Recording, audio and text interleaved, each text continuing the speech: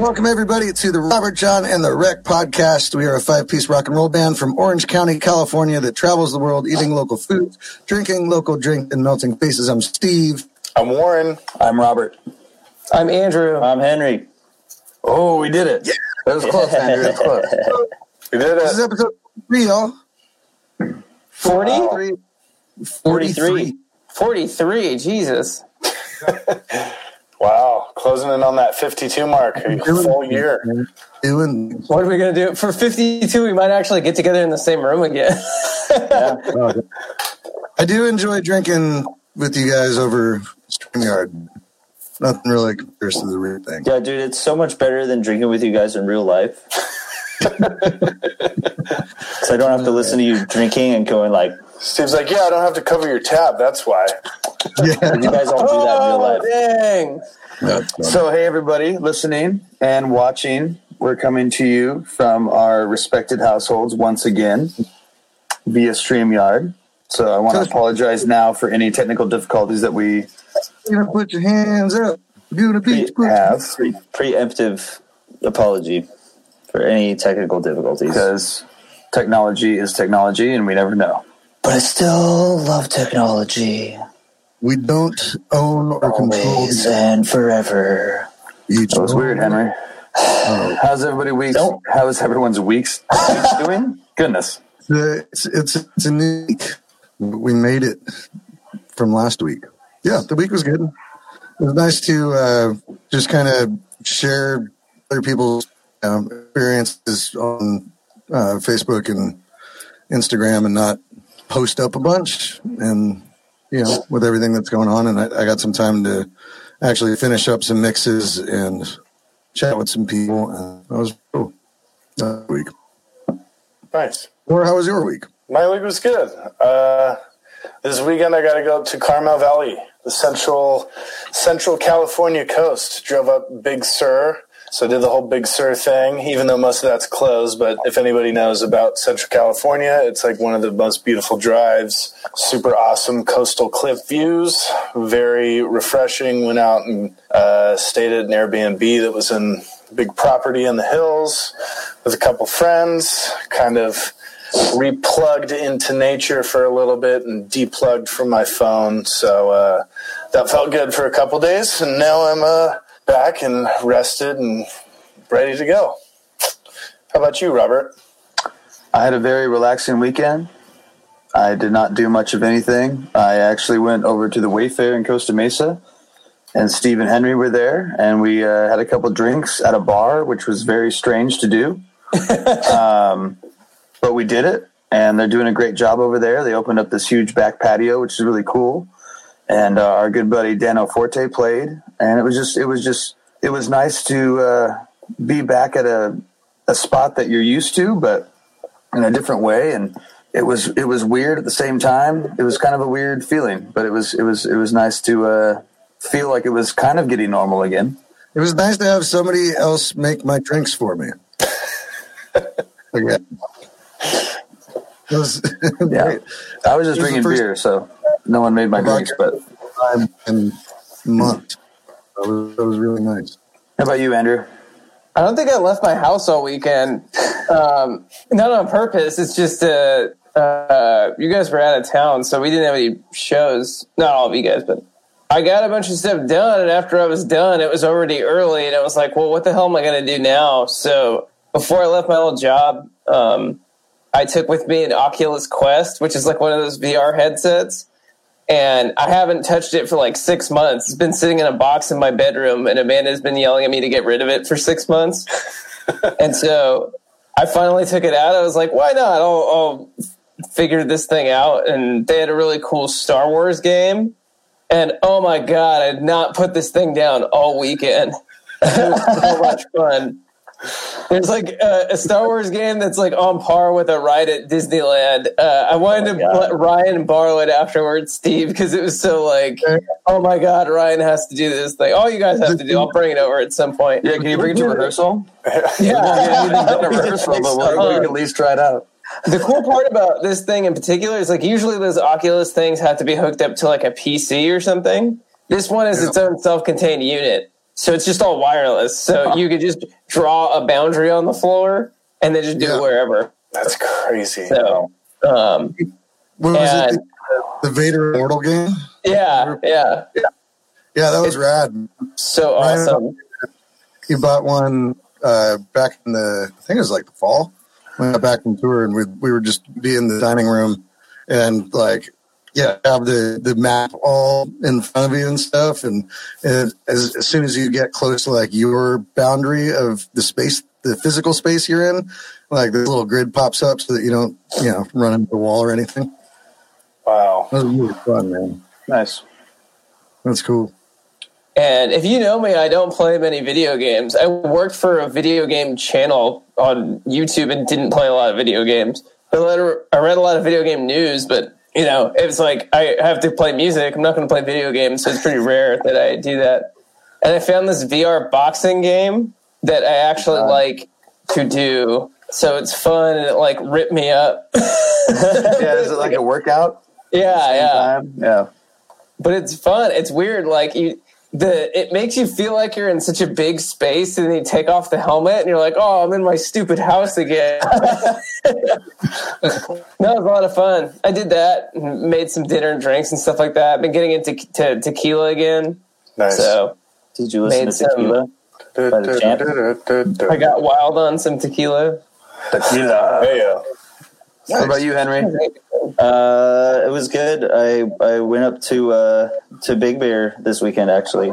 Oh, nice. And I went with my previous roommate, who is still one of my best friends, Brad Hemanover, and our buddy Alejandro Perea, and Brad's kid. And just went up there and hung out at Brad's dad's cabin and just like had a good time up in the mountains. Nice. Kind of chilling, getting out of town, and it was cool because I haven't left Orange County since any of this started, so it was pretty cool to just get out for a little bit and be somewhere else for a little bit and kind of plug into a different thing. And played some acoustic guitar and messed around and with some acoustic jams and just had a good time. Right on. And then I saw you guys at the Wayfair yesterday. Yeah. For a quick second. Yep, just for a quick second. Well, right on. Well, it was also the first time I had tortilla chips in a long time. I got some chips and salsa at the Wayfair. And it was weird eating tortilla chips again because I just haven't done it. And it was, for some reason, felt foreign. Like I felt like Interesting. Yeah.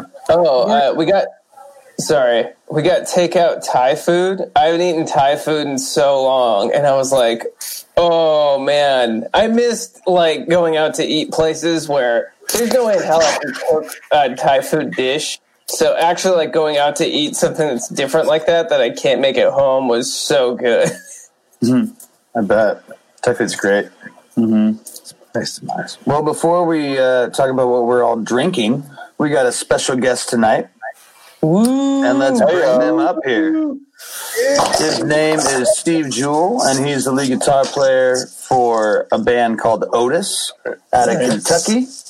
We got the pleasure of touring with them on our Southern run in February, and he's just a wealth of information and a wonderful person. So welcome, Steve Jewell. You.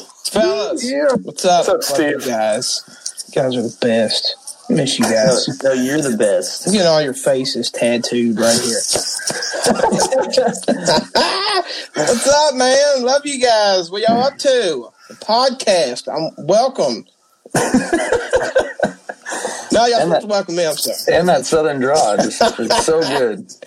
Yeah, man. I'm drinking because I'm scared to put my lips on the bottle. I'm drinking Modelo out of a glass. There you go. And then next, I got some Dos Equis coming up. Man, it looks like you're drinking in Southern California right now. Yeah. Man, I wished. But yeah. What are you drinking, Steve? Majora? Yeah. Steve won.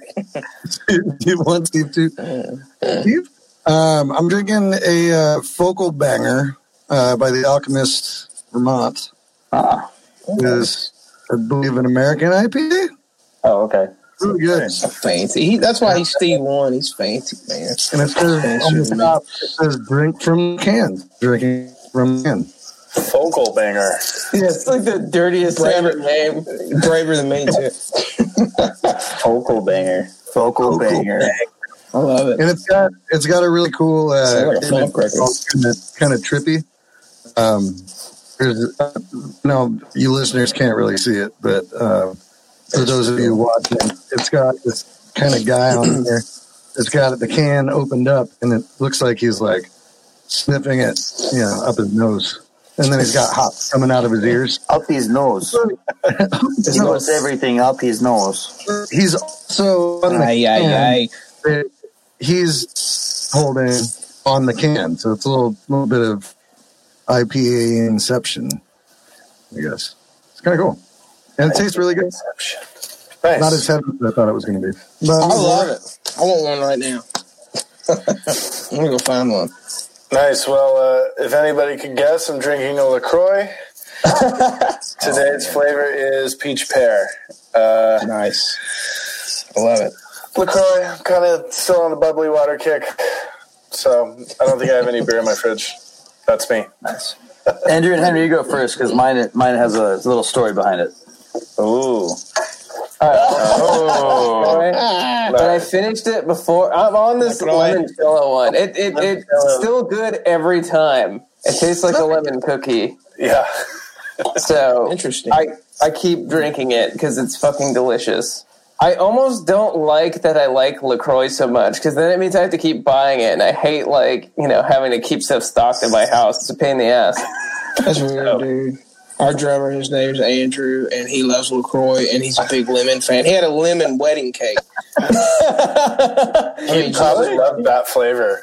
You guys are cousins. Yeah, he would. Oh my god! See if you can. He probably drinks it. I'd say he probably drinks it. Shout out to you, Andrew, from OTIS. We got LaCroix last month at the Piggly Wiggly, so we're good now. Kentucky finally got it. Oh me. Well, I'm drinking Pilsner Urquell again. There you go. The Czech Pilsner, the original Pilsner, supposedly. ooh, Wow. And I think all you guys in the band know that I have an affinity for Pilsners in particular. You've never mentioned it before. Yeah. But yeah, I didn't really know about this beer until it was all they had when we played in Prague in Czech Republic. Not last fall, but the one before that. Mm-hmm. And all they had at the venue was Pilsner Urquell. I don't know. That's awesome. And I was like, what is this? This is the most amazing beer I've ever had in my entire life. And they have it in California at some liquor stores here and there. And luckily the one right down the street from my apartment has it. So, well, I'm going to go there and buy one because that'd probably be closer than the other place you were at when you first got. Probably a little bit closer. How do you feel about that? I feel like that happens to me all the time where I go to Europe and discover something. I'm like, oh yeah, you can only get it over there. And then I go to Bevmo and it's like at Bevmo. Yeah. At the liquor store. I remember when we went to England for the first time, was it last year or the year before? I can't remember. Last year. Where we met you guys, Steve. Yeah, man. Crazy. We had gin and tonics there, awesome. and they had a tonic called Fever Tree. I'd never seen it before. Yeah. You guys have to have the good stuff. Like I bought like a couple of them before I left, and then I went to like the grocery store, and at my local Ralph's or something, they had it there, and I'm like, oh, like this is so not cool. Anyways, Robert, what's your...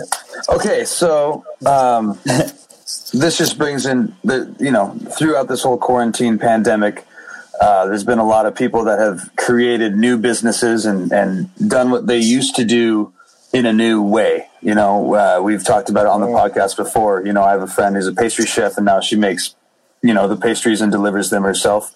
So I have some friends who are bartenders, and they started a company called the Merry Makers, which is a craft cocktail delivery service / party company. That's awesome. And on Saturday, I didn't do anything. And the only thing I did that day was hear a knock on my door, and I got a special delivery.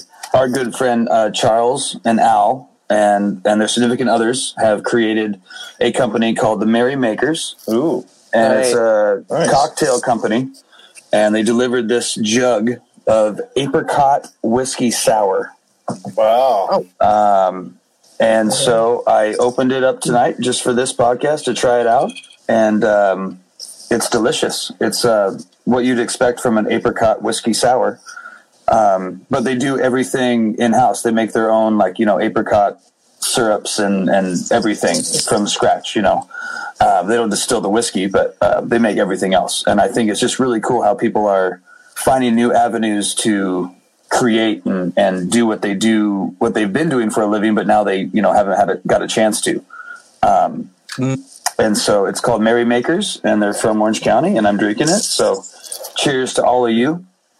Cheers, guys. It's Yeah. I don't know how boozy it is, so I'm only having one tonight, but I just think it's just really cool what people are doing in this whole dilemma of things that are going on. So cheers to the Merry Makers, and I hope that things keep moving forward for everybody. Are you drinking it on ice? I am. It came in. It came in this liquid form right here, and so you just put it over ice, and it's pretty damn delicious. Nice. Damn. Sounds I also good. love apricot things. It's too so late to run an electric. it's right up my alley. Now. Sounds delicious. Sounds real good. Yeah. So, anyways, I just wanted to give a shout out to the Merry Makers for Charles, Al, Hell Tristan, yeah. and Amy for doing something cool during this time. And so, Good people. Super cool. Henry's cool. I'm backwards. Am I pointing Henry now? That's how it goes. Yeah, see, now I'm pointing at you right there. Oh, there it is. I love it. Oh, wait. All right, guys, These guys should I talk about some music now? Let's Is this do when it. I do this right now? Teach me something, man. All right. Today, Teach me something, brother. I want to talk about love. Ugh. Y'all know love? Y'all know anything about love? Well, I am talking about love today. And Love was an American rock band from our sacred land of Los Angeles that started in 1965, and just a hugely impactful kind of verging in between like cult and whatever the next level of fame above a cult classic band is, basically. And a lot of my friends have played in a fair number of psychedelic rock bands here in Orange County. And a lot of my friends that I've played with are just crazy about this band Love. And so I've dabbled a little bit in some of their music. I definitely need to study them a little bit more. And I think they're deserving of probably another shout out on one of these episodes, just because they're an extremely diverse sounding group. And they just encompass all sorts of different influences. They do psychedelic rock, flamenco, mariachi, orchestral pop, blues, jazz, all kinds of stuff, like extremely diverse. And but today I want to talk about a really, really cool piece of history that they did, where they actually worked with Jimi Hendrix. And the main singer-songwriter, leader of the band, Arthur Lee, was another African-American musician from the LA scene. So Jimi Hendrix and him just kind of like, I don't know how they linked up, but they basically just got to collaborating at some point. And one of the songs on this record features Jimi Hendrix playing lead guitar, and apparently it was a full collaboration between Arthur Lee and Jimi Hendrix, and featuring the backing band of Love. And it is off of their sixth album, which was released in 1970. It's called False Start, and the song that I'm about to play for you is called The Everlasting First.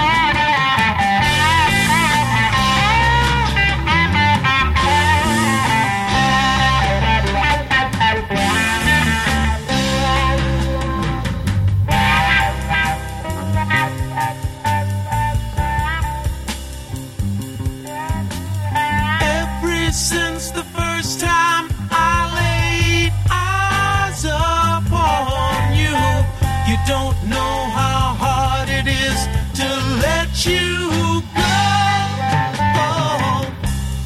Even in the first, or when we were starting, I told you man was here to love, but he had to go. So you killed Jesus, you killed Abraham too, you killed Martin. What you here to do? Now we're gonna play you the feelings that they all left behind.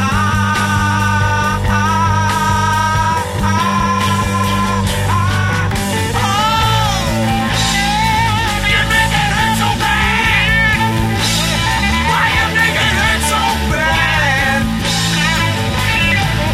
Take everything I had, everything I had, everything I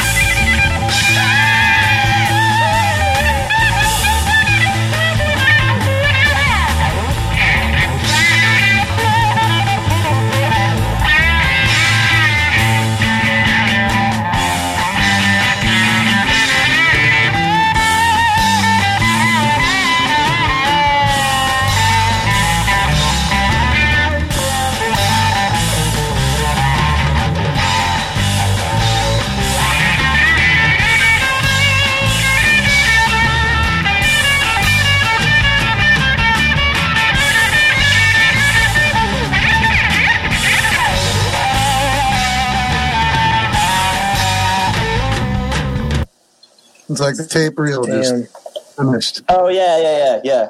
It's pretty funny. That's badass. From what I heard, it sounded really cool. My audio kept going. Yeah, in and mine out. was being funky. Go check it out on my playlist. There you go. Listen to it, not through the podcast, because I got a playlist of all the songs on here that I have ever, played on this podcast. Nope, we lost Steve. See you, Steve. He's probably He's not fixing the audio. He's not the one hosting it or anything. Yeah, Right? Nope, absolutely Steve not. won. that was badass. Yeah, We're it's making cool. sure all the audio is going in. Let's see if he's back. He's back. Oh, there he is. He is right That there. was weird. But yeah, Slipped into there's a a vortex, bro. there's the link in the description. I'll put a link here. Link in the description for the Henry's History Lesson playlist. I am updating it every time we do a podcast, for the most part. And I have included a few extra songs here and there from some of the bands I've talked about. And it is growing every week. And I think it has some cohesiveness to it, definitely. It's getting pretty cool. It's getting pretty expansive and layered and interesting. It's a really cool project to undertake in this. And check it out if you enjoy it.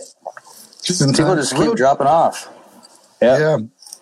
The internet, man, it is a fickle mistress. We need 5G, ladies and gentlemen. Bring it on. Where's that 5G at? Where's that 5G? Where's it at? Where'd it go? Well, as we wait for Andrew to get back, let's talk about Steve. Let's talk about Otis. Let's talk about what you guys are doing right now and what you guys have been doing through this whole pandemic out there in Kentucky. Man. We had the pleasure of touring with you guys in February of last year. Played a few shows together, and it was quite amazing. We had a great time hanging out with you boys. Man. What have you guys been doing through all this? Man, taking a break. Just chilling. Because, it is. You get so caught up in the hustle and bustle of things that it's just nice to decompress, man. And thank God for digital marketing and technology. We could afford to ball on a budget and take a break and still have things, buzz being created and send a little bit of merch and that kind of stuff. And, just kind of reflecting and regrouping. And one of our biggest focuses right now is trying to establish other revenues of income outside of touring. So what I would highly, highly suggest of anybody that's in the touring world, because there's so many people, touring shuts down like right now, and it gets hard, it gets interesting. So we're working on some different things, man. Working with a local roaster in our town, We're going to launch OTIS Coffee, signature OTIS Coffee coming What? soon. So. Nice. Yeah, man. I want some of that. What kind of blend? Yeah. We're going to do the first one's going to be somewhere probably between like a breakfast to a mid roast blend, somewhere in there.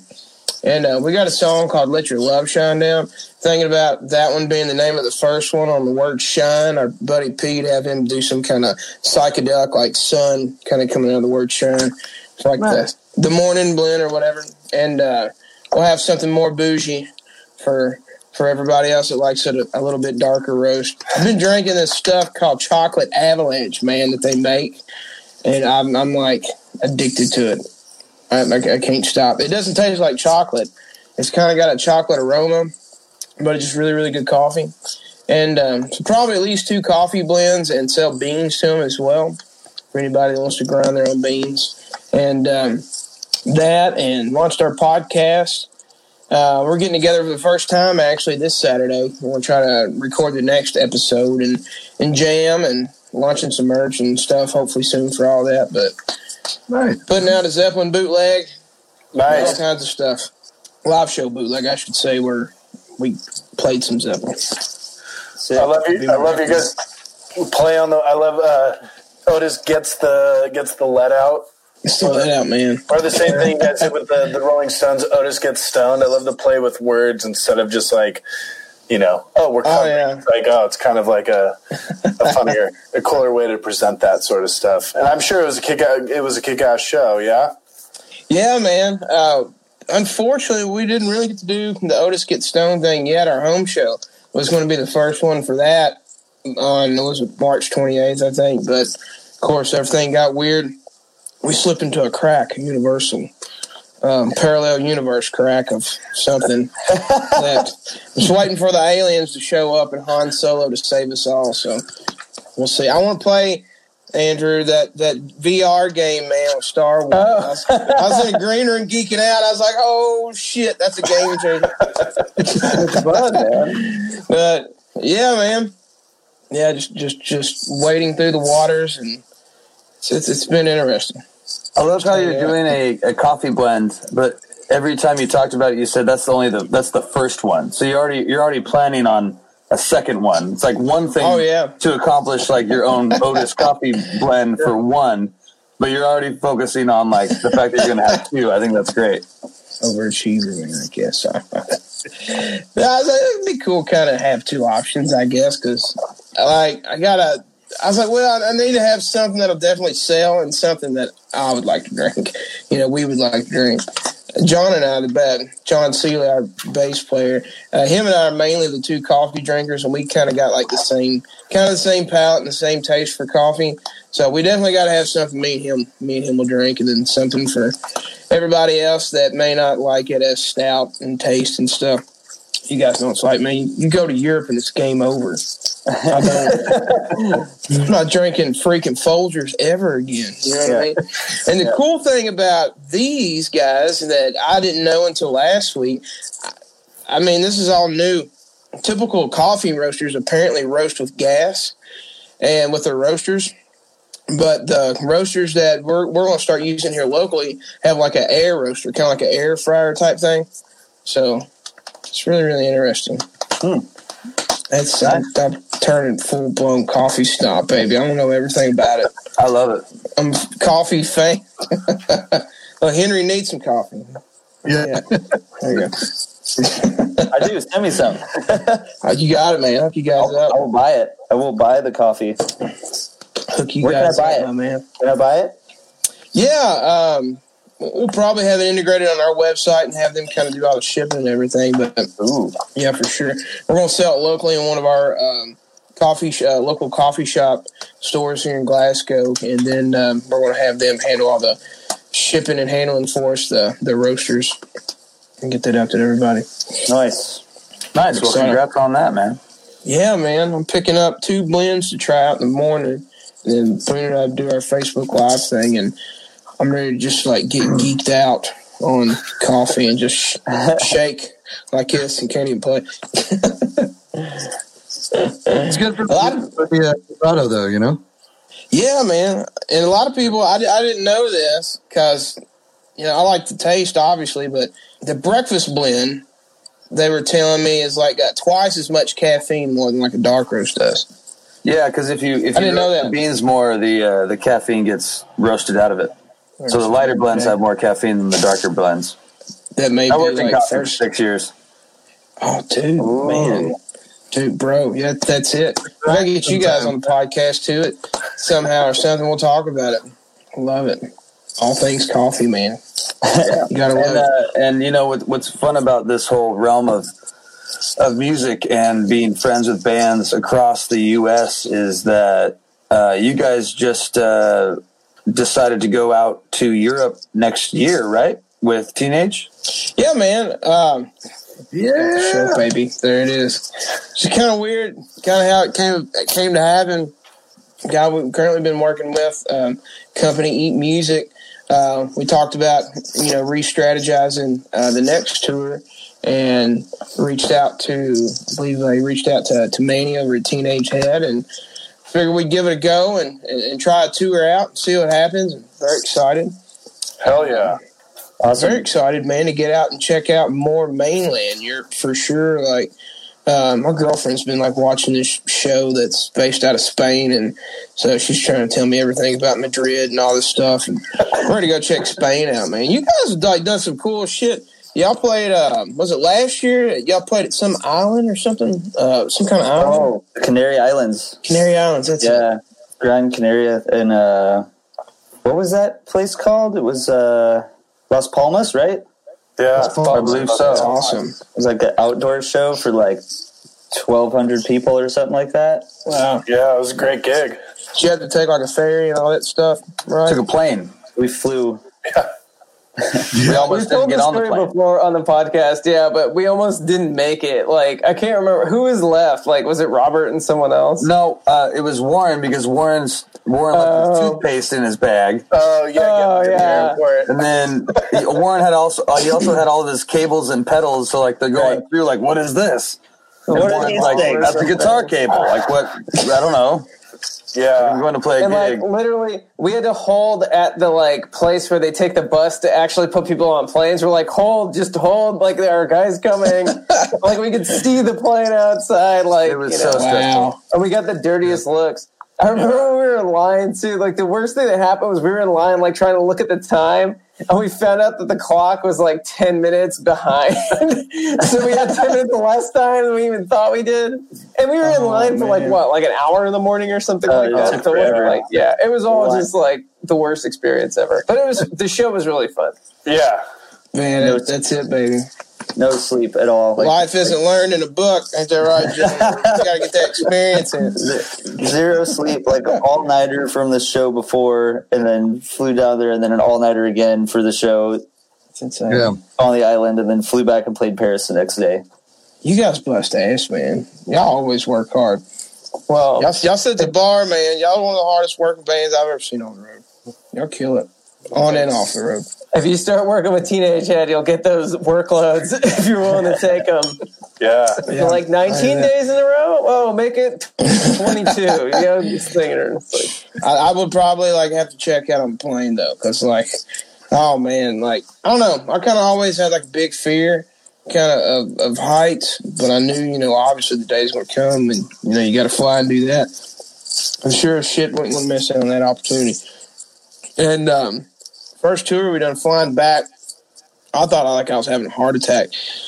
It was kind of stressful, just trying to like manage it, everything that was going on. But flying back, I thought I was doing really good or something, and we started hitting like some crazy turbulence, and so it freaked me out because it's like my second plane ride ever, I think. Wow. I never experienced That's like crazy. bad turbulence like that, and I freaked out. Man. Yeah. Oh, I freaked out. Boone, like I was like all like numb, and like I was like, Boone, you got to talk to me, man. Like I'm freaking out. Boone, he's like one of the most chillest, laid back guys ever. He was just kind of like, man, you all right? Like, yeah, bro, I'm great. I had to like look up statistics on it. I don't think any plane has ever crashed from having bad turbulence. So Man, when you think about it that way, it makes it easier. But when you're going through it and like your stomach's dropping and like shit's just flying everywhere, like you don't feel good. There's no time you actually feel good when there's turbulence going on. But you just think of the odds. Yeah, last year before we flew out to Europe, like I did like weeks in advance. I was like watching videos on YouTube on my smart TV of flying and stuff like that, and just like getting familiar with the sounds. Like when you hear certain things, that's the wheels coming up, that's the wheels going down, or if sometimes when you feel the turbulence and it's whatever, then you kind of look and the plane's actually maybe making a turn or something, and it's that helped. I remember like every time like I got up to have to use the bathroom, like I wouldn't stop listening to the Allman Brothers live at the Beacon from like 91, 7 turns on the beat. 7 turns on the highway. I was like, I don't want to hear the air. 7 rivers to cross. I don't hear no air leak coming out the door or nothing. I don't want to see no windows. Just listen to 7 turns. How was it flushing the toilet? Did that freak you out? The first time we were on a plane, I was like, yeah, I got to make sure, like, stand up and, like, don't get sucked down the toilet and all that good stuff. I never flew on a plane before ever, man. And the first time was we drove from Kentucky to New York City and flew from JFK to London. Damn. Yeah, it's like it's sink or swim, man. Yeah. It's crazy. The other thing, those giant planes, like when they take off and they're going so far, when you're sitting in them and you're looking out the window, it feels like they're not going that fast. They kind of just go, and it pulls off the ground. You're like, can you guys like maybe speed it up a little bit? It feels like you're just like slowly coasting through the sky on this fucking giant ass huge airplane. It's so weird. Crazy. But I think a lot of it is, you got so much like, not really necessarily bad anxiety, but like you're just anxious, excited, ready to get over there, ready to play and, get in it. And then when you're going home, it's like it's not as bad. I remember last year when we were flying from Philadelphia to Chicago, like the only I actually, was looking out the window the whole entire time and just wanted to listen to nothing but like the How the West Was One Zeppelin's album, just the acoustic songs like Tangerine and That's the Way and the Rain Song. It feels like my moment in Almost Famous, when at the end coming out of the airport. Everyone's gonna start singing Tiny Dancer on the plane. Yeah. Are you guys all feeling this? You look around. It was just me. No, it has been a while. We've taken so many plane trips and stuff like that since. I bet you guys have, yes. Well, I don't even think about that stuff anymore. I almost look forward to the 10-hour plane ride and go like, what am I going to get done on this 10-hour plane ride? Like, what? You start like learning how to use like the tablets better and like, I could favorite all my movies and like get back to it. Yeah, that's these what I are games remember. I like to play. Yeah. Like Andrew goes through, like before the flight takes off, Andrew goes through and favorites all the movies that he thinks he's going to watch. That way they're all look through all of them again. So that way he doesn't look through all of them again. It's really interesting, like how you process being on a plane. That's awesome. And going through all that. There was that one summer we went back 3 times, so we took 6 plane rides. Yeah. Like 10-hour European plane rides in that one summer. And it was like, holy crap. And most of those were not, I think every single one of those was not direct. Like every single one of them. It was like Chicago to London to Brussels. And then like. One of them went through Finland. Right. Dude, that was the most fucked up routing ever. LA to Finland to freaking Barcelona. It was like, what? And Finland. It was like so weird. There was still like Gucci's and Louis Vuittons, but it was like at any mall in the middle of America. Like we're just like we're like really bad versions of really like high class stores. That's crazy. Sorry, could have got some dental work done. Is it there? Or is it Poland or Denmark or somewhere you can get like really cheap dental work done? Somebody needing a new tooth. There you go. Probably Poland. Poland, I think it is. I don't know. Yeah. Could be. Polish dentist sounds right. Or wrong. Do you do a lot of fly dates over in Europe? Like I guess festivals, obviously, and just got backline probably provided, I'm assuming, stuff like that. I mean, I think we have in the past. I mean, I think we try now to make sure like they're connected to a tour or something, so we're not just going over there. But when Henry and Warren joined the band, I think the first date that we had over there was like a 7-day run. So we were only there we were only there for 7 days total. Yeah. Just because of how it worked out and the how the shows panned out. But I think now we try to hope that, like, you know, we're flying over there for, you know, a little bit more than just a couple shows. Right. But at the same time, you know, if shows are going to pay us the amount of money that it's worth to fly over there and back, you know. I didn't know if you did like a bunch of fly dates like while you were already over there. Like the first time that we ever flew somewhere after flying there was the Canary Islands show. Canary Islands in Las Palmas. Yeah, that's why I was asking. I didn't know if y'all did that stuff like that regularly or. No, we drive everywhere. Even when we went to the UK, we drove through the Channel. I think we have that podcast story too. Mm-hmm. Whoa, is there a underground tunnel to? Yeah, it's like it goes underneath the ocean. You're on like this train car. It's pretty crazy, and I think I think the thing that's important to note too for fans is when you're touring, especially in a different country, like your van becomes your house because it's the only thing that's consistent. And so like to make sure that you can see it or like, you know, you get sick of driving in it, but it's like that is like, you know, it's like almost a member. So like to leave it almost feels kind of weird. So it's nice that when we do go over, we can drive and rely on the van and have it kind of as like a weird home in sort of a sense. So yeah, dude, this last time we lucked out. We got a really nice Sprinter van that had 9 bunks in it. that gray van that we're in, it had 9 bunks in that thing, and it had 3 on each side and 3 in the back. Yeah, what's that like? Yeah, it's the one time only. It was nice, man. It's back to reality, of course, when you get in Kentucky. Well, our friends in America. Our friends in Stone Senate have a Sprinter with bunks in it and captain chairs and room to hold gear. It's pretty amazing. I'm waiting the day that we get to have one of those here in the States. Too dope. Yeah, I think it's coming close. Yeah. It's weird because the way it worked out with that company, it was actually cheaper to get the van with bunks than it was to get the van without bunks and get hotel rooms. So about the time we had to pay for hotel rooms and pay for that van, like it cut it down pretty good just getting the van with the bunk. So that's what we did. What was nice about it is, you know, like sleeping right next to your guitars. Obviously, we put guitars in like some of the back bunks, and you were talking about, you know, it's the van, you live in it, and it's your, you know, whatever. So definitely what we definitely like is staying with the guitar, staying with the gear, you know, especially when you're footing the bill, making sure all that shit's nice and secure. Yeah. So that was cool. Our first time over, man, we stayed in a couple hostels, and I almost like got like stabbed by like some dude out in an alleyway in Hamburg, Germany. After we got done taking a shower, and I stepped outside to have a smoke, and they were trying to lock up while this one dude was trying to get in. And he was like next to me, beside me, and I was kind of like, I think he was waiting for me to walk in so he could walk in behind me. It got real weird for a minute. Those hostels, we haven't stayed in a lot of them. But they're like... Don't recommend it at all. Yeah, they're pretty dangerous.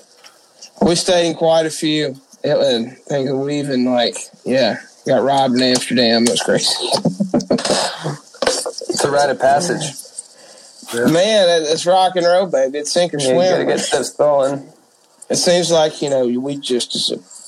Bam, you know, you gotta bump your ass off the launch pad there for a while before you really kind of get coasting good. Seems like... But yeah, I mean, God, I can't imagine y'all's road stories, man. I bet y'all seen some shit. Have y'all ever done any fly dates in the States? Yeah. We've done a couple fly dates up into Seattle area. Nice. For a couple of festivals up there. But then at the same time, me and Henry drive up there. Right. Or me, you know, I mean, at least we definitely have done it where the whole band's flown up there. But sometimes if there is a fly date, we tend to some people drive, some people fly, depending on work. So we've done a couple, but not a lot. I wouldn't mind doing more. We did Hawaii. Yeah. Hawaii. Oh, dude, yeah. Y'all got a live album from Hawaii, right? Yeah, it was a complete accident. Yeah. Warren, weren't you like hammered when you telling us that story or something? Drunk?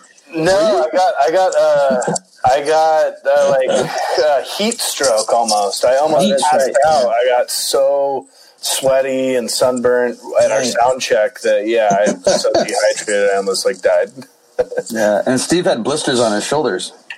Yeah, my sweat. That sound check was nuts. Dude, Crazy. man. Polyester, man, it's a bitch. It's a freaking It's the price you pay for fashion. I Yeah. know. I want It's some pain. mint green leisure overalls, but I'd have to get an endorsement from Gold Bond probably to tour them. And that's not about endorsement, as long as you're using the powder the right way. Yeah, use the right powder. Yeah. Warren can tell you all about that. Yeah. You've been talking about a lot of people. I know we have these conversations personally, but about music business kind of stuff and how like younger bands, should be changing the style of how they're doing things, and just even talking about like the coffee sort of stuff. Like, what's your version of it now? As we're getting more into this new age of being an indie band that's not signed, that has a bunch of people doing it for them, and how would you try to make a living these days? Branding. I tell everybody, like, you got to start looking at touring only as 40% of what you do. Believe that. I've played with, I'm sure you guys have too. You play with Grammy Award winners for like less than like 300 or 400 people, and it's just really reality. So, I try to definitely encourage people, man, like, don't fall for instant gratification. Sign with a record label and do all that shit if you want to. If you're looking for instant gratification and inflation, that's all it is, man. Because a lot of times what happens is a lot of artists, it's sad, they get turned and burned, and maybe some artists in different genres may get like $1 million advance, but no one teaches them finances. No one teaches them investing. No one teaches them how to manage their money. And a lot of times, they don't even know what royalties are. They don't even know what publishing is. They, don't even know how to get paid. And it's just, it's a mind trip. It's a mind trip, like when you experience something like that, and then like 5 years later, you're working at McDonald's. Yeah. There's something wrong with that. We've been working with some PR agencies lately, and we have not worked with the PR agency for 10 years. So this is like, we're just getting to this level after putting in a lot of sweat. But the first call we had with them, they're like, "Oh, we're amazed you can even get 5 people on this phone call right now."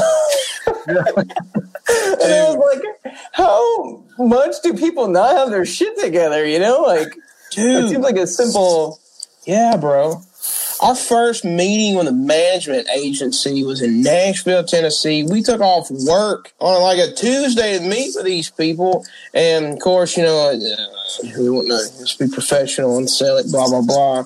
At the time, I thought John, our bass player, asked the most stupid question, but he asked the most smartest, genius question of the whole entire thing. He asked them, "Have you guys heard of Government Mule?" Because, like, John, he's a big mule head, and we all are. And I thought maybe he was going to go off on a tangent about that or something. And they were like, looked at each other, and they were like, "No, Government Mule. And then right then, all of us came looked at each other. They were like, It's like, what the hell would you know how to do with this? yeah. It's like, and check this out, Henry. They had... I wonder if I should say, and I'm not discrediting them at all. It just wasn't the right fit for us. But Yeah, and you're not naming I'll tell you names or after. anything. You don't need to name names. You don't need to say anything, but... They got a really, really big guitar player that's maybe done some really cool stuff. I'll tell you about it later. But, yeah, I mean, like, if you don't know who Government Mule is, it's just a simple question. It was kind of a test to see if you really knew our market and that, market where we need to be at. And kind of with that, obviously you wouldn't put us with Taylor Swift, you know what I mean? I would.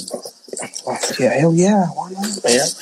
Like, she gives people, like, Apple Watches or something that come to her concert. Like, people get some bougie bling, man, with, like, their ticket prices from her. Like, they really, see, that's what I'm talking about, man. You're asking, you know, what the bands need to do now. And, like, man, yeah, like, love all that. Dude, I geek out and nerd out, you know, over music and all that stuff, too.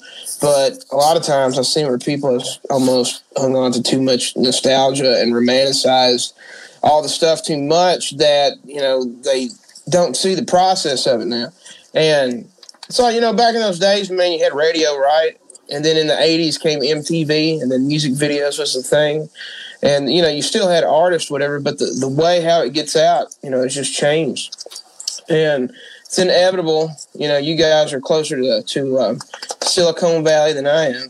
You know, it's the deal, man. You know, that's the gig. It's very much real. You know, digital marketing.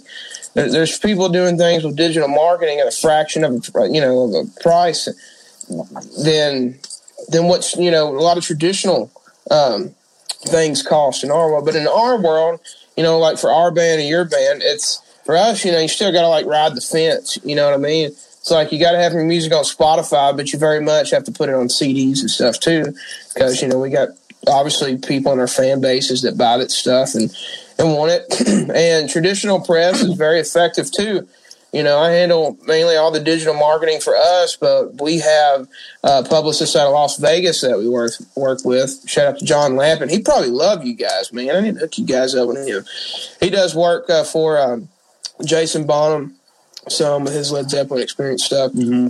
Foreigner and Foghat does some stuff for those guys. Does some stuff for Johnny Winter before he passed. Some other people.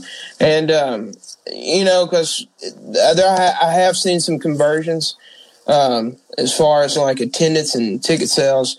In some places we play as far as like doing press and like newspaper and even maybe like some college stations and stuff.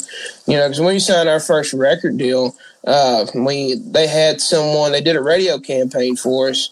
And I got to log in on the Planetary Group's website and see all of our stuff. And like 3, maybe 5 or 6 AAA stations commented back and was like, yeah, this sucks, or like, no, we're not playing this, or yeah. But the college stations, man, like they ate it up. And we actually charted like 18 somewhere in like San Bernardino or something like that. I have to look. Yeah, there's one or two college stations in Southern California, and yeah, you know. So, man, that's the thing. It's like you could. We were back at Ramblin' Man Fair. You know, there was like Cheap Trick hanging out backstage, and Chris Robertson or Living Color or Beth Hart. You know, everybody's journey and everybody's process is different, and. You know, unfortunately, the day we live in now is like technology has evolved so much, and people are just having a hard time, man. It's like, do I be on TikTok or do I try to conquer, you know, Instagram, or do I need to put my stuff on vinyl? I'm seeing bands only put their album out exclusively on cassette, you know. So it's just like whatever you want to do, you know, and knowing your audience, you know, if you know your audience and know their spending habits and know how to reach them and you know, how to create conversions into sales off that. I mean, you're set. So I know our audience is still going to buy tickets and T-shirts and vinyl and CDs and coffee and hopefully and all kinds of, you know, stuff. Yeah, it's like that thing. It's know your audience and then just make available the ways they want to support you. Absolutely. And that's like a lot harder than people make it. It's like, is it about Instagram? Is it about Facebook? Is it about digital marketing or whatever? It's like, just make stuff available for people and let them know about it. But that's a lot harder said than done. You know? It's like that's when you spend all day testing coffees and writing email, you know, automation stuff, or making sure that, you know, you're doing stuff like this so you could constantly be communicating with people, so we could actually be building relationships with people instead of like just 100%. You know, playing a show and then never following up with those people again, you know? Yeah. If you met someone and had a fun night and, you know, you were at a town that's like 1,000 miles away from you and you never followed up with that person again, chances are you're not going to hang out with that person again, you know? So, yeah, man.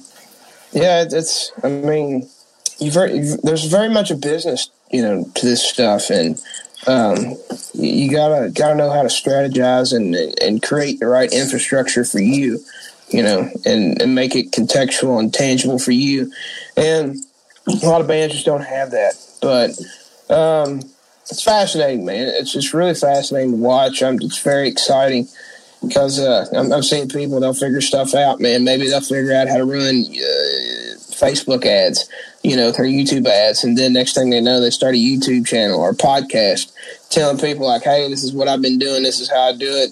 And they get enough interest, you know, they'll start a Patreon page.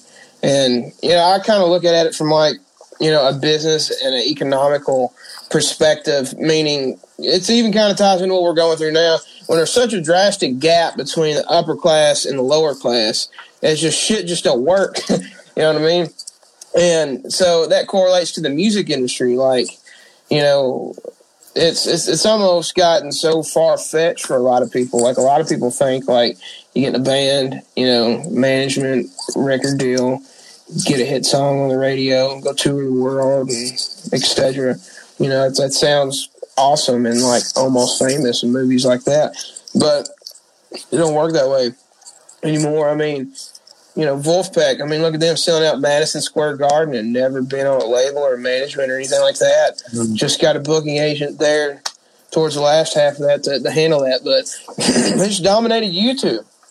You know, they figured it out for themselves. But a lot of people, you know, I'm just seeing a lot of people struggle with that. You know, for us, what's worked best for us is, you know, trying to really kind of anchor things down and build things on like IG, Facebook, and what's the other one? I'm leaving something out. But yeah, but mainly those two and emails, you know, because that's mainly where I feel like, you know, our demographic of fan group, the core of them's like 40 through 65, you know, and if I hear this, I've got my business hat on. I'm not calling you guys old. I love you guys. Don't think that. But I'm just talking to the business lingo of it. So, I mean, I know they're not probably going to check us out on TikTok. You know what I mean? Now, I do understand the tech side of it. Like, you know, if you niche down and, you know, on some of these new platforms, and as it rises, you know, there's an advantage to be had. But when you're a band, you know, like a lot of us, man, we're needing, you know, to buy merch and plane tickets for the tour and stuff like that. So I'm going to go definitely where I know I can create sales and conversions at. And for us, that's email and Facebook and Instagram. But, yeah, man, it's just interesting. And it's really cool right now because a lot of people are being forced and put in a position where you're having to be creative and really step out the box. Shout out to Henry. I saw, man, where you're doing the Patreon page. That's bad as shit, dude. Oh, goddamn time. Put out your solo album there, man. I need to get that. That's cool, dude. And like, I got a buddy next town over who's a music teacher as well. He's got the acapella app, and he covered a Beck song. And for the vocals, it was like a hand dinosaur toy, like singing whatever, that number one, probably the biggest song he's got. I can't remember the name of it top of my head. But Beck hit him up and wanted the video and shared it on a social media site. Wow. That's crazy. That's cool. That's awesome. So, yeah, it's forcing people onto these platforms that would have never used them before because they didn't have to. Yeah. And they're like, oh, all I have to do is like do some dumb puppet thing on TikTok or whatever, like the karaoke apps. And people like, there's a lot of our friends, I'm sure a lot of you guys have been seeing, like, people just sing the karaoke tracks and they'll make $800 in a night just doing that or something, you know? Right, man. It's like, where has this been the whole time? And you kind of got to think, is it going to last past the quarantine? But right. Well, you know, in our side of the world too, like, you know, kind of the rock and roll side, it's almost like seeing our world has kind of like fought the internet so much. Of course, everyone knows about, you know, like Lars and the Napster thing and stuff like that. And our world, you see like a lot of artists in the industry almost try to like shame fans and like, you should buy the music, you know, you need to buy this. because that's the moral right thing to do. And that's the other thing, you know, artists and fans. It's like we're all kind of entering a moral crossroads, you know, like, should I charge for our music or should I just put it out for free? So it's weird, man. We're living in different times. So one thing that we're going to try, you know, I don't know if this will help anybody or you guys or whatever. Last December, it was December 21st, I think was our last show of the year. Played in Savannah, Georgia, at the Burrow House South, and that's where we recorded the Zeppelin show. So, like, man, you know, I've also, real quick to interject, I've been paying attention to culture too, and if you look, the whole culture around hip-hop and rap and all that stuff, the way they really integrate this stuff and leverage it for them in their career. So, you know, you don't see bands and artists like us like really dominating on something like Spotify, right? As maybe someone like Kanye West. You know, you see these people. I saw an article the other day was talking about how there's money to be made on streaming. If you get 750 streams, that's like, you know, $1 million or $2 million. And I was like, you know, like one of the biggest current artists in our genre is a guy named Chris Stapleton, and I looked him up, and he don't even have he had like 200 million. So he's not even getting $1 million, you know, from the streaming. But one thing that's always been fascinating to us was Government Mule's website, and they do mule tracks. And I really love how you can go to a mule show, and then the next day that show will be available on their website for people to buy, and that's like really cool. But I don't know. It's like, it's interesting. Offering an MP3 is almost kind of like offering someone like a glass of water, it seems like, anymore from my experience. It's nice and it's cordial. You know what I mean? So, and even like they've got a cool way too, but you got to host the player on their website, and you got to deal with all of that, I'm sure, with coding and whatnot. And then, you know, you're selling the MP3s, and I think you can buy a booklet to put in the CD case if you want. But I was like, what about if we just start archiving a lot of our shows on our Spotify page? And on Spotify, they've got a way where you can sell merch now and tickets, if a lot of people didn't know that. Like, you can should be able to go to Robert John the Rex Spotify page, and it integrates with Songkick, I think.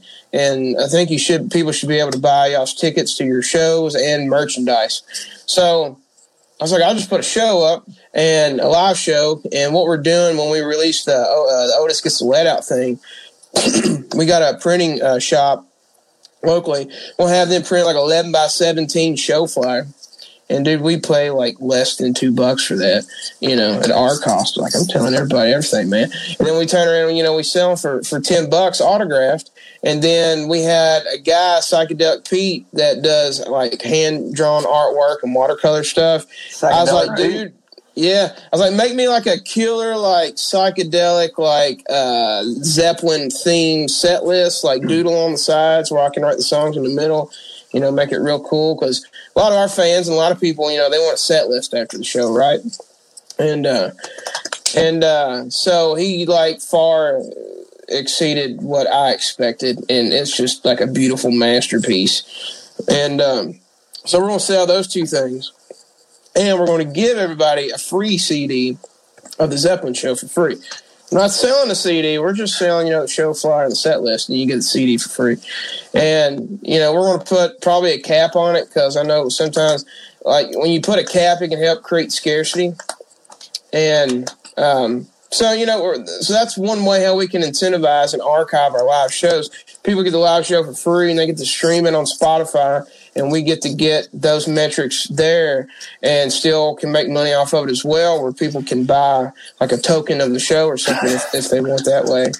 But, yeah, man, I'm just trying different things and, you know, thinking out of the box. And, you know, when I was talking about how I'm seeing other cultures, rap and hip hop and all this stuff, really use this stuff, I don't see rock and roll, man, doing it. And I really feel like you guys are definitely cutting edge on some stuff. You know, you guys kill it with a lot of your PR and this podcast and stuff y'all do, man.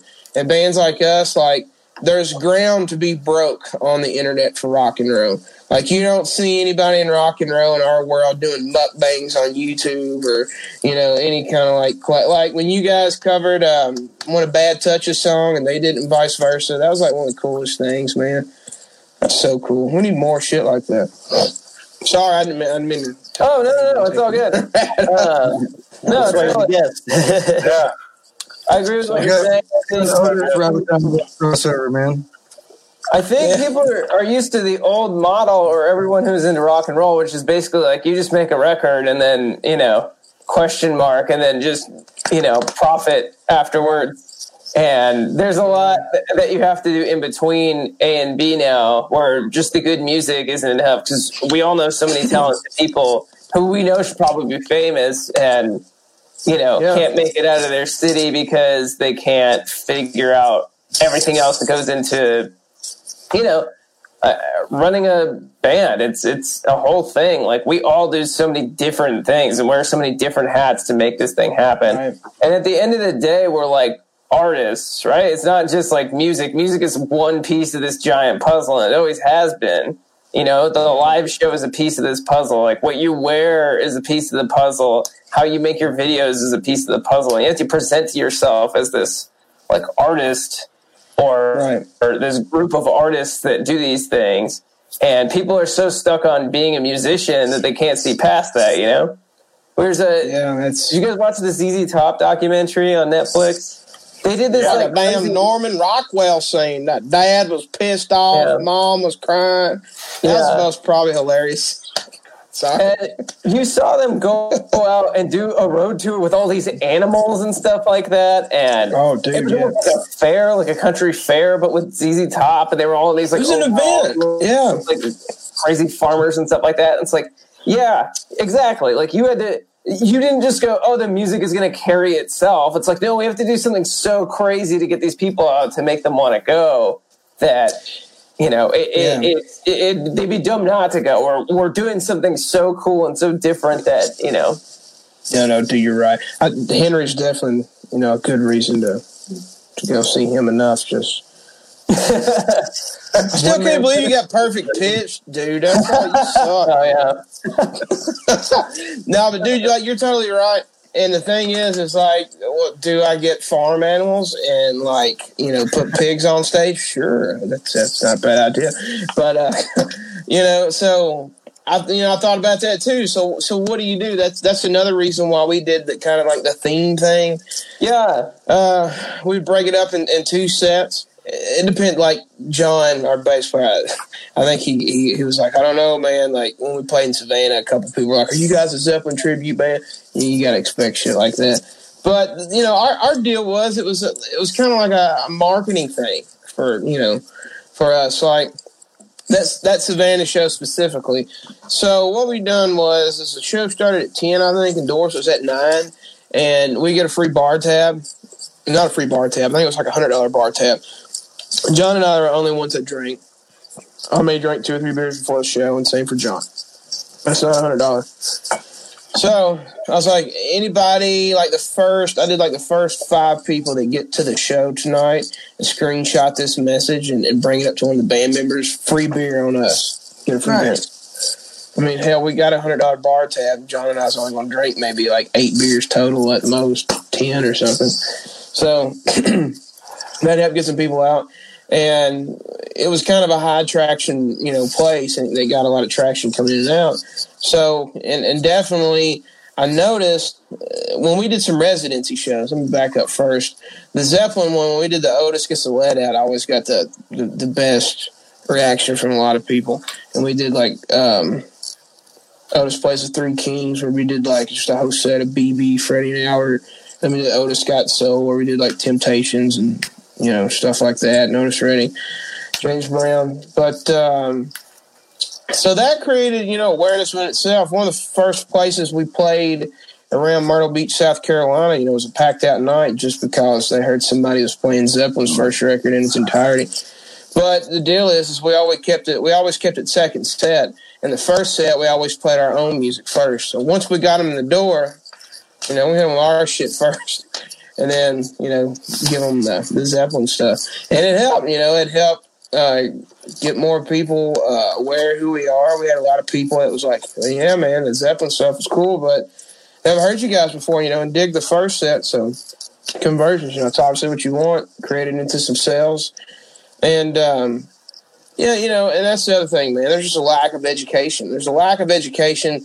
All the things that you just talked about, this persona and this and your craft, and that's great. But a lot of people just don't teach the business side of that to artists. They don't teach artists, how to like book themselves and how to put a proper show package together or a tour package, how to tour. When are you ready to tour? Stuff like that. When do I even have anything to manage? So am I even ready for a manager or for a booking agent? And, just a lot of people are lacking kind of anything tangible, man. There's just not a lot of things that's tangible or contextual for people anymore when it comes to the music industry, especially in our world, man, because, you don't see bands like us just killing it on TikTok, you know what I mean? It's just, so I don't know. I just feel like you gotta help and gotta get back, man. That's what I'm trying to do. So I'm trying to help, anybody and everybody I can. It's actually led me to, I got my virtual radio show now, and one of the sponsors of the app that I do it on the station had tuned in and was talking to him on my show, and it was the CEO Song Trust, which is the biggest global administration for publishing in the entire world right now. They don't do creative services like syncs and all that shit, but they do it for over 300K plus stuff, clients.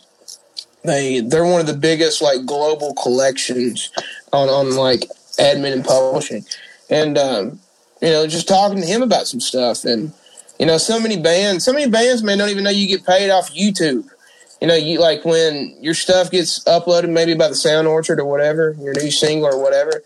A lot of people don't know now that, you get paid from YouTube streams. That's a real thing. And there's something completely different that I think that collects those royalties different from like Sound Exchange and all that stuff, or Sound Scan or whatever. And I was seeing something where it said YouTube Rippers is in appeals court with major record labels like 2 weeks ago. Because people are, I guess, doing like the YouTube links, the MP3, and artists don't get paid or don't get credited or anything like that for it. So we're in so much new technology stuff, man. We're learning new stuff and trying to figure out all of that, how people get paid, how people survive, and career-wise, it's going to be different. But I think a podcast is one of the best things you can do. You guys have a killer podcast and everything you guys do, man. I love it. And it's just another way of creating awareness and engaging with people. That's the other thing. Like, would we been able maybe to do this, if we didn't have downtime? Because you know what it is. You guys are busy and touring, and y'all be in Europe probably right now, and I don't know where we'd be at, and we're in the middle of making new music. So, you figure it out, and you learn how to optimize and evolve. So that's a good thing about this is, the quarantine madness. Hang out with you guys, man. On the Get Wrecked podcast on Monday night, January 8th. I do think that is a cool thing for us as artists that we've kind of already been conditioned to do. Is that every band that's been out there, every artist that's been out there and toured, you have to roll with punches. And dude. You can get there and you can, have driven 1,000 miles and then the show is double booked for some reason, or you find out that there was a kitchen fire, or you find out that, anything could go wrong at any point, and you just learn to roll with it, learn to make the best situations. What, we're going to do this and now this happened. So what are we doing next? Right. And you have, feel, really blessed that like we're able to, because of the experiences that we've had on the road, like I feel like we were all, with quarantine and with COVID and all that stuff, like it's like, oh, cool, now I have time to do this because this isn't even an option. Like I can't even entertain this. And I wanted to do that, but you put on everything until you're doing it. Right. Like every tour, it's like, like this is what we're planning. This is what we're putting the money, towards. Like we're investing in flights, this, that, the other, and then if something happens, we're doing it when we we'll really be doing it when we're on the plane, or we'll really be doing it when all of our gear gets there to this other country, or we'll really be doing it when we, get up on stage and hit that first note. And until then, it's just planning and, making the best of, whatever hurdles get thrown at you, Yeah. And this was a doozy of a hurdle. COVID, sure. But. The touring industry just completely shut down. Never heard of that. A pandemic.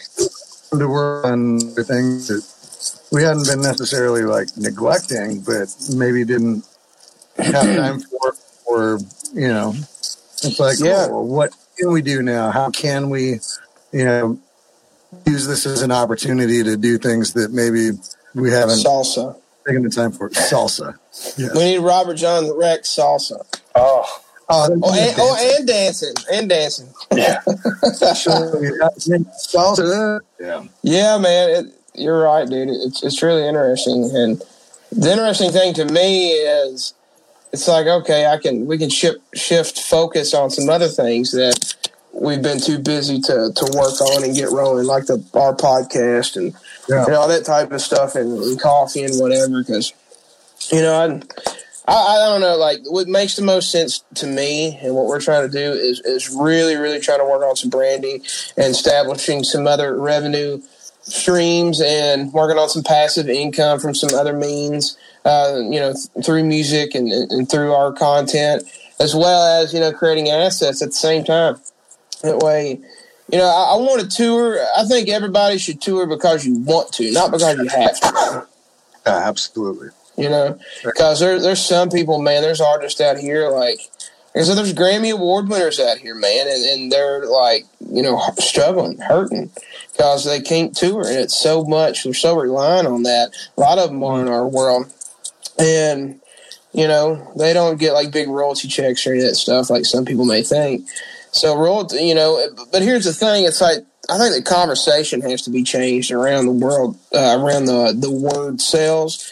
Because even like if you think about it in our world, a lot of the first times, the first thing that pops up in your mind is something like Gene Simmons. And I know I'm not encouraging people to go that extravagant, which what they have done, which is hats off to them. They are good businessmen, but they are kind of you gotta find your thing, Right. And man, you guys do a killer job. Like you have like cell phone cases, and like. That was like, I was like, dude, that's badass. I saw where you guys were advertising the Robert John Rake bandanas when the pandemic hit. Mm-hmm. I was like, hell yeah. So that's slick, man. The podcast stuff is great, collaborating. And it's just another way that you get to promote your stuff and get the word out and talk to friends and like we're doing now. And there's a place for it, man. And it integrates. It's always nice talking to you, Steve, too, because it's refreshing to hear, another band who really knows the business, and we can bounce those sorts of different creative bumps off of each other and see if we've run into similar situations and stuff. And I mean, just the stuff that you talk about on the podcast is so like informational. It's just like, we had that one moment when our vans broke down and we sat outside that Starbucks and just talked business for 3 hours there. And it's just great refreshing to hear, yourself and the OTIS guys be so into the business side and, again, because you have to be, but, everything that you said, it's like, man, there's so much information there that you can pick apart piece by piece. I'm glad that we got to share it with our listeners for sure. Yeah, man, because that's the thing. Like people are just tired of fake bullshit, man. I think, man, it's a race to adding value. Whoever's adding the most value is going to win. Because that's the thing. It's like one of the biggest problems, if you look at it from an economical standpoint or current events or whatever, there's a gap between the rich and the poor, the upper class and the lower class, right? So when you can't even sustain what you've got, you have no choice but to learn a sense of makeshift, and that's what it's gotten to. Like if you put that into the music industry, like it's gotten to the point now. There is no artist development that don't exist hardly anymore, and I've even heard of situations where record labels will sign said artist because said artist may be competition to this artist they're currently developing. So they'll sign into some kind of deal just to sideline them, so they'll never release their stuff and come out, so it doesn't mess up what they're working on with this other said artist. Stuff like that. I see artists controlled out of fear. Someone commented from the business side on one of my posts the other day, and and they were advocating because there are a lot of people losing their jobs right now on the business side of things, from even managers to agents to obviously venues and promoters and stuff. And they made a comment. They were like, ethical people and, and their artists to work for them are happy. And I'm like, well, here's the problem, though. You guys are the one defining what in the hell is ethical for us.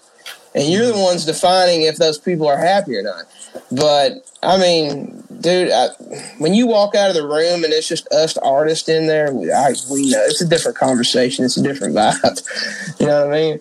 And even if you don't even tell, if you don't even, you don't have to tell, me you're happy or not happy. You can just tell, man. You can tell. If they're being took care of or not. But, and that's the thing. So the point is, a lot of people in the industry now, they're offering, bullshit consultant fees that people can't afford. And just because you did something 20 years ago for this artist, like, what the hell have you done this year? I don't give a shit, if you worked on some REM record, 20 years ago. That's 20 years ago, bro. The music industry changes every day. It's changed drastically, from 20 years ago. And, the reason why, it really bothers me, man, because I see people that's risking their families. They're risking, man, their finances, their, time with families and kids and money, and people at home are sacrificing. And seeing artists, starting to go to drastic measures where even they're ending their own lives because they put too much stock in the opinions of other people who don't give a shit about them. And so my point is, when I say lack of education, none of those people want to teach us the business side of things. So, and there's good people, man. There are really good people. Like Manny's a great guy. He's, does some great work for some people. And that's the thing, who cares if this artist is working with this person, this or whatever? You got to find, you guys, you got to find your own people, your own team. And obviously you can tell, you guys have a great relationship with Manny and Teenage Head. And, there's good camaraderie there. And that's the thing, it can work. But I just don't like working for a manager, for a label. I'd rather work for myself. So much over the couple of we've been with them. Shit happening now.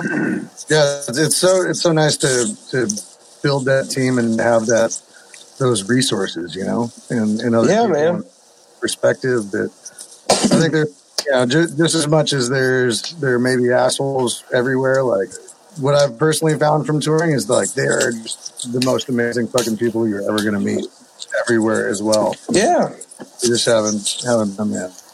Yeah, man. And again, it's very much about finding what works for you. Like I said, I'm obviously preaching, how to leverage the internet, but again, we still have a traditional publicist out of Vegas that hits up local newspapers and college stations for us, and that still works because I know my audience, I know where they're at, and I know what they engage with and what they don't. And when you play in B and C markets in rural America, they're very much, those communities are, served by community radio stations, community college stations, community local newspapers and stuff. So definitely it makes sense, you got to do both. But it's interesting, man. I mean, I'll tell you a real deal that we went through, and it's very eye-opening. We talked to a gentleman named Skip Taylor, who was interested in our band for a moment. He manages Canned Heat. He's managed them their whole career. And in our mid-60s, he's an L.A. guy, I'm pretty sure, I think. He went to a frat party and got tipped off about these two bands that were hot on the scene. And it was The Doors and Canned Heat that were playing a college frat party. And he liked Canned Heat and wanted to stick and work with them. He also worked for William Morris, and he was one of the first few people to establish the rock division to William Morris. Signed to Rolling Stone, signed Sonny and Cher. Buffalo Springfield auditioned to play at his club live for him. He went in back to work one morning day and got called in the office, and they found 2 joints in his desk, and they were going to question him for it. And he quit right on the spot. So, I mean, and this guy, what he does now, he's managed Canned Heat their entire career, and he manages Kim Wilson from the Fabulous Thunderbirds. And he was like, man, you got a great band and everything, but, like, listen, bro, I'm good where I'm at now. And someone like him, who's kind of pretty virtually retired, he's got a good deal going on. Can you imagine being him, trying to take on a new band now, trying to figure out digital marketing and, how to break a band and launch a band's career now in 2020? Yeah. And I get it. We've had people tell us, like if you're right out of the gate, if you're not making X amount a year, then we're not going to screw with you.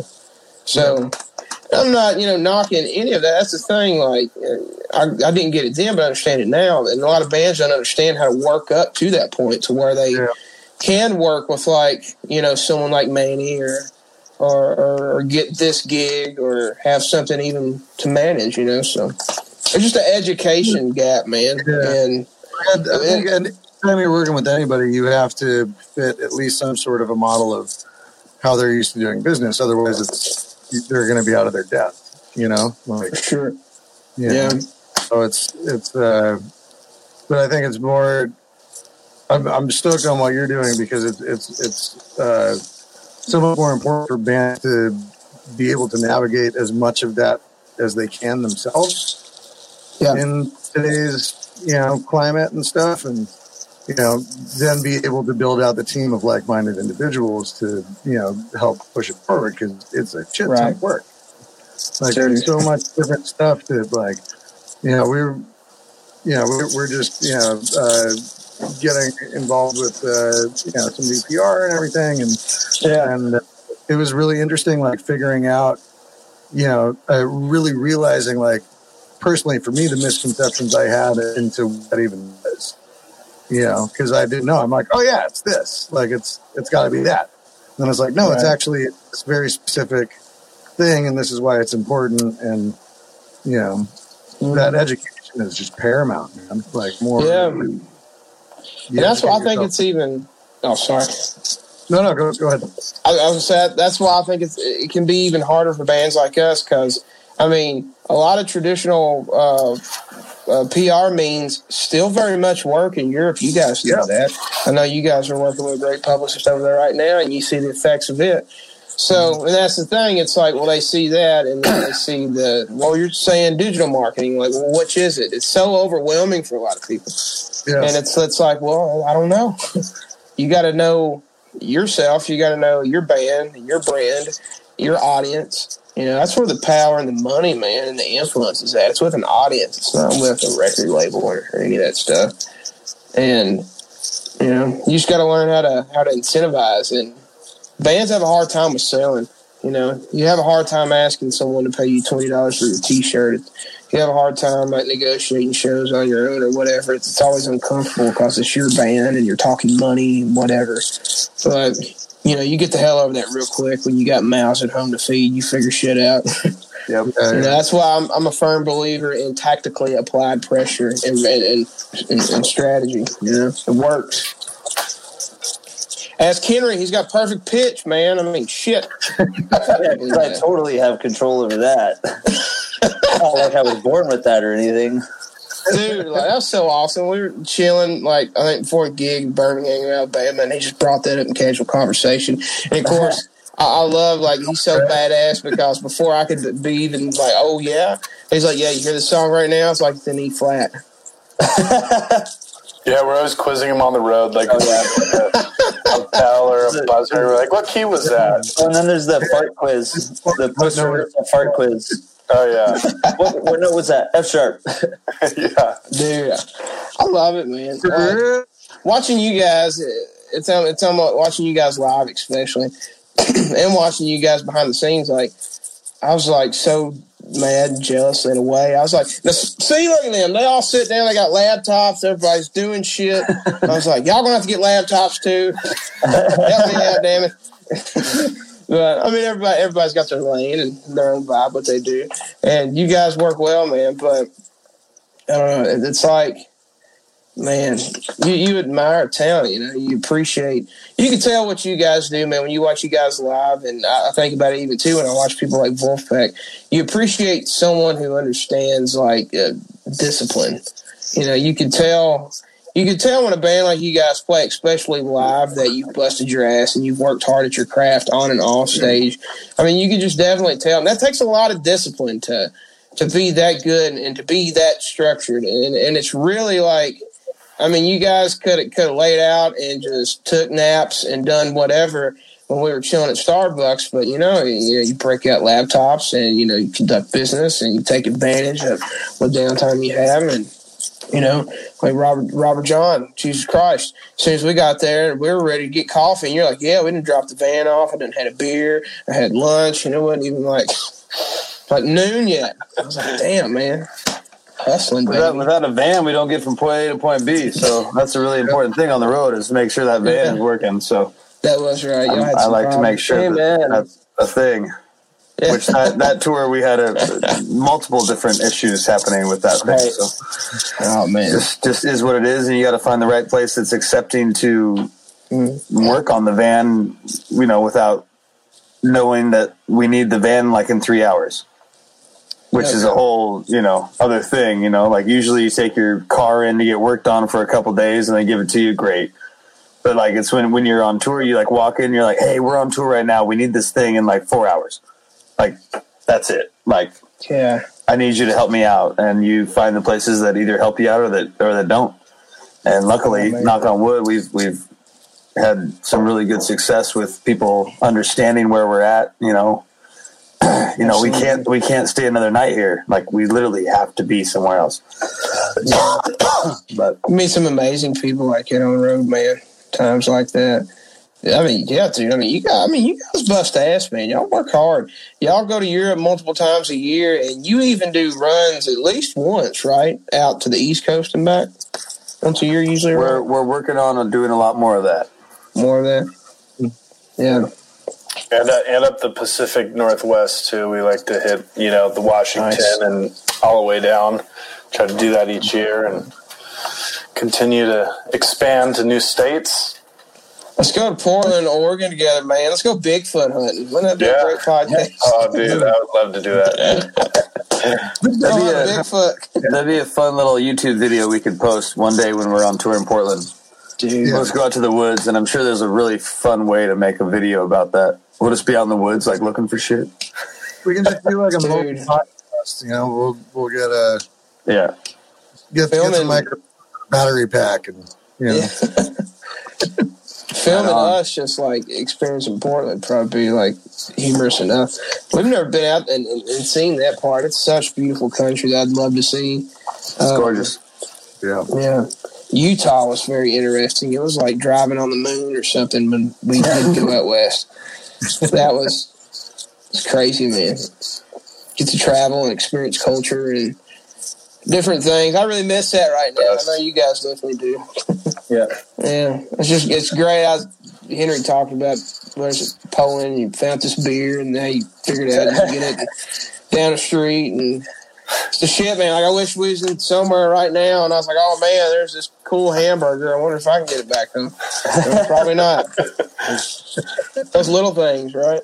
Yeah, it is the little things. Absolutely. Well, thank you, Steve, for joining us on our podcast this evening. Thank you so much. Love you guys, man. It's always great to talk to you about the industry and hear your insights on everything, because I feel like you have a lot to say, and it's all pretty amazing stuff. Thanks, a lot of stuff that I feel like a lot of people out there aren't thinking about, and it's pretty awesome that you are. Yeah, man, for sure. It's great to talk to you during this time of craziness as well. Absolutely, man. Loving the new album, by the way, guys. It's freaking fantastic. Thank you. I'm spinning your new single, Oh Miss Carolina, on my radio show today. So I can't wait to get out there and jam with you guys, man. Jamming, right? Steve, we're going to hook up. The next thing I know, we're texting, and like 2 weeks has done passed, and I need to take a shower. It's crazy, dude. But thank you guys, man, for having me. I really appreciate it. Love you guys, man. Yeah. Love you too. And if anybody's listening, you know, you guys can check out Otis on all the streaming platforms. They just came out with their new single, Lindales, not too long ago.